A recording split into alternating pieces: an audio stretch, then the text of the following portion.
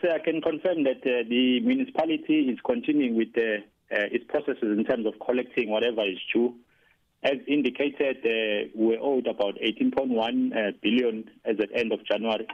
That report was tabled at the Finance Committee yesterday. But I can confirm that we are continuing with disconnections where there is a need for disconnections.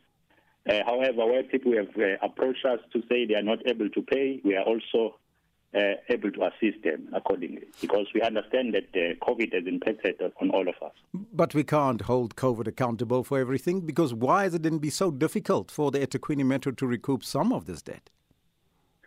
If you look at our 18 billion, I can confirm that almost 3 billion is directly linked to the impact of COVID.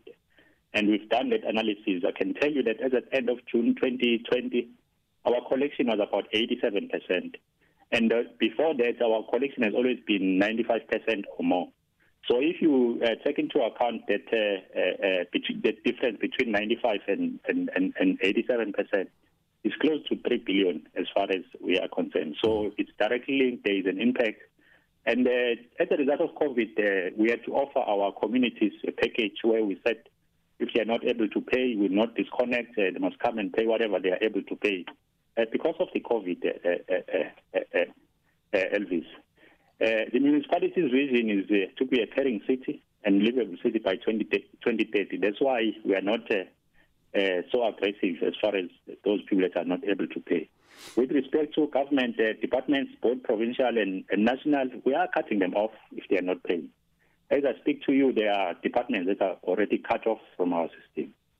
And we'll continue doing that. Yes. But we're not going to be announcing which departments we are cutting off. But we're going to cut off services if people don't pay us. How does all of this... But those that are unable to pay, they must come and negotiate with us. We will take care of their...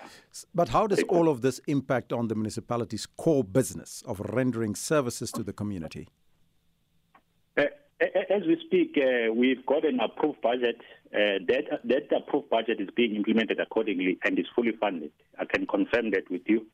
We've engaged with National Treasury, and they're also happy with the way we are managing our budget. So, but as far as the cash reserves are concerned, they've reduced because some people are not paying as indicated. But we are still able to implement the budget that was approved by Council. So service delivery is continuing and will continue implementing the procedures of collecting whatever is due.